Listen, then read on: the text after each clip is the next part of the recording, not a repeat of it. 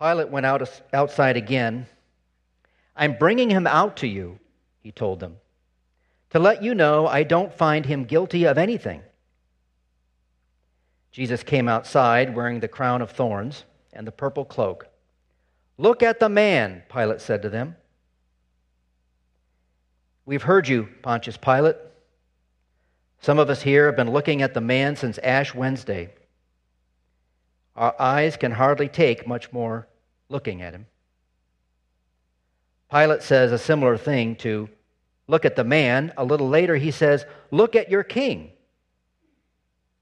Pilate didn't go to see Jesus crucified, but he just as well could have stood there by the cross and said the same thing. "Look at the man, your king."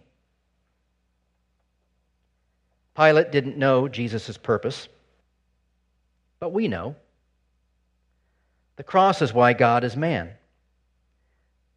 This is why the eternal second person of the triune God has taken human flesh.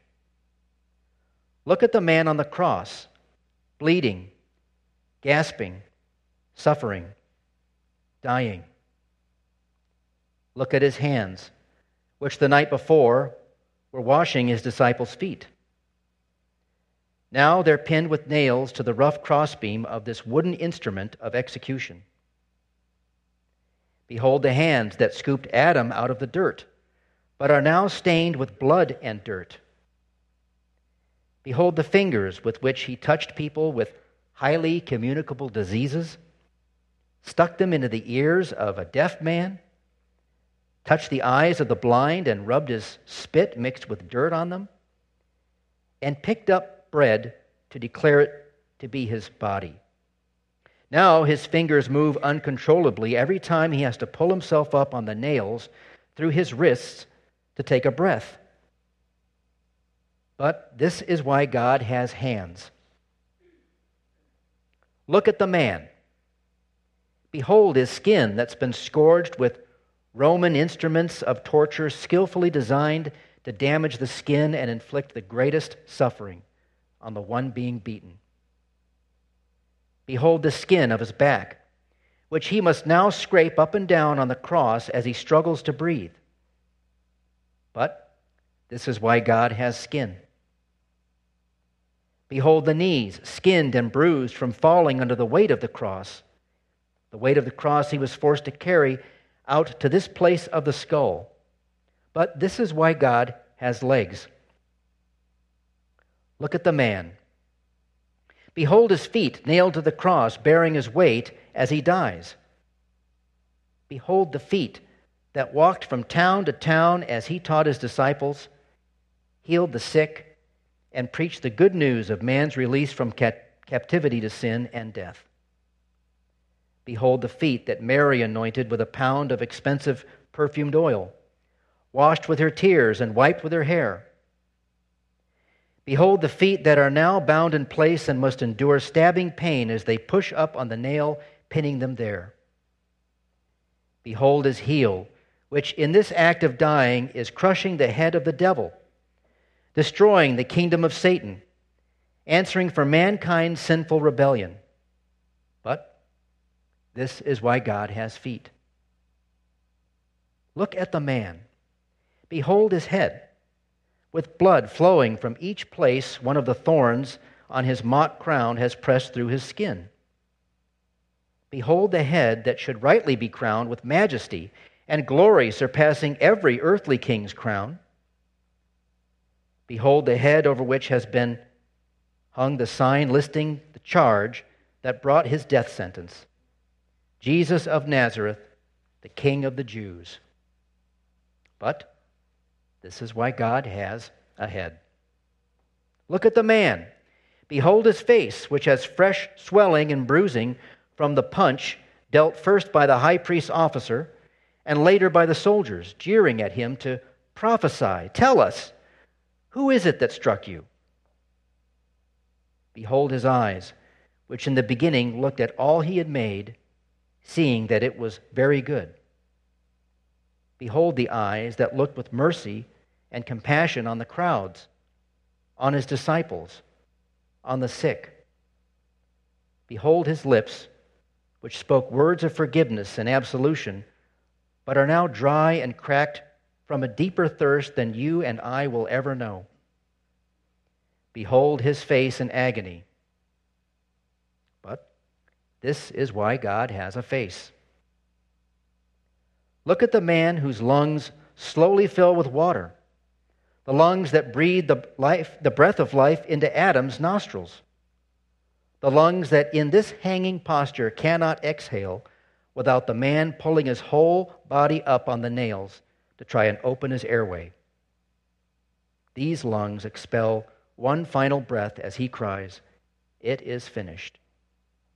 But this is why God has lungs. Look at the man with bones, which remain unbroken throughout this torturous ordeal. Behold the reason every sacrifice, every Passover lamb, every bull for the whole burnt offering, every scapegoat, every ram, every turtle dove had to be healthy and intact, with no broken bones or damage, a perfect specimen of its kind. Behold the soldiers who, with their clubs, shatter the legs of each of the thieves crucified with Jesus, but refrain from doing the same to Jesus. This is why God has bones. Look at the man. Behold his side, into which the soldier thrust his spear, causing blood and water to come out, confirming that he is truly and completely dead. His heart has stopped. No more electrical activity in the brain. Behold the deep sleep of death that has come upon this man on the 6th day of the week. Behold the water and blood from the side of the crucified man that God will fashion into his bride, the church, and give her to him when he awakes. Behold the side of the man which disbelieving Thomas will be invited to put his hand into. But this is why God has a side. Look at the man. Behold his blood, which pours from his lifeless body, staining the wooden beams of the cross, spilling onto the dirt, reddening the soil, watering his creation. Behold the blood that he first shed when he was an 8-day-old boy, undergoing the sign by which all Jewish boys were made Israelites. Behold the blood for which the crowd thirsted and, ironically, asked for exactly what they needed. His blood be on us and on our children. That's from Matthew 27, verse 25. Behold the blood that was foreshadowed on every day of atonement when the blood of the sacrifice was splattered on the mercy seat, on the altar, and on the people. Behold the blood he gave to his disciples in the cup the night before, telling them what it's for. Shed for you for the forgiveness of your sins. Behold the blood that proves that this God was also truly and fully man, a brother in blood to us sinners. This is the blood by which this eternal high priest enters once for all into the most holy place, giving you and me access to a holy God. This is why God has blood. This is no accident, nor is it a tragedy. Jesus himself says, "No one takes my life from me, but I lay it down of my own accord. I have authority to lay it down, and I have authority to take it up again." John 10, verse 18. This is why God is man. Not just to teach you and me how to be a good person, not just to show you the right way to live, not just to set a perfect example for us to try and follow, not only to impart his wise teaching as the world would have it. God is man so that he can die for us. He has a life so that he can lay it down in exchange for yours and mine. Look at this man. Look at your King. Amen.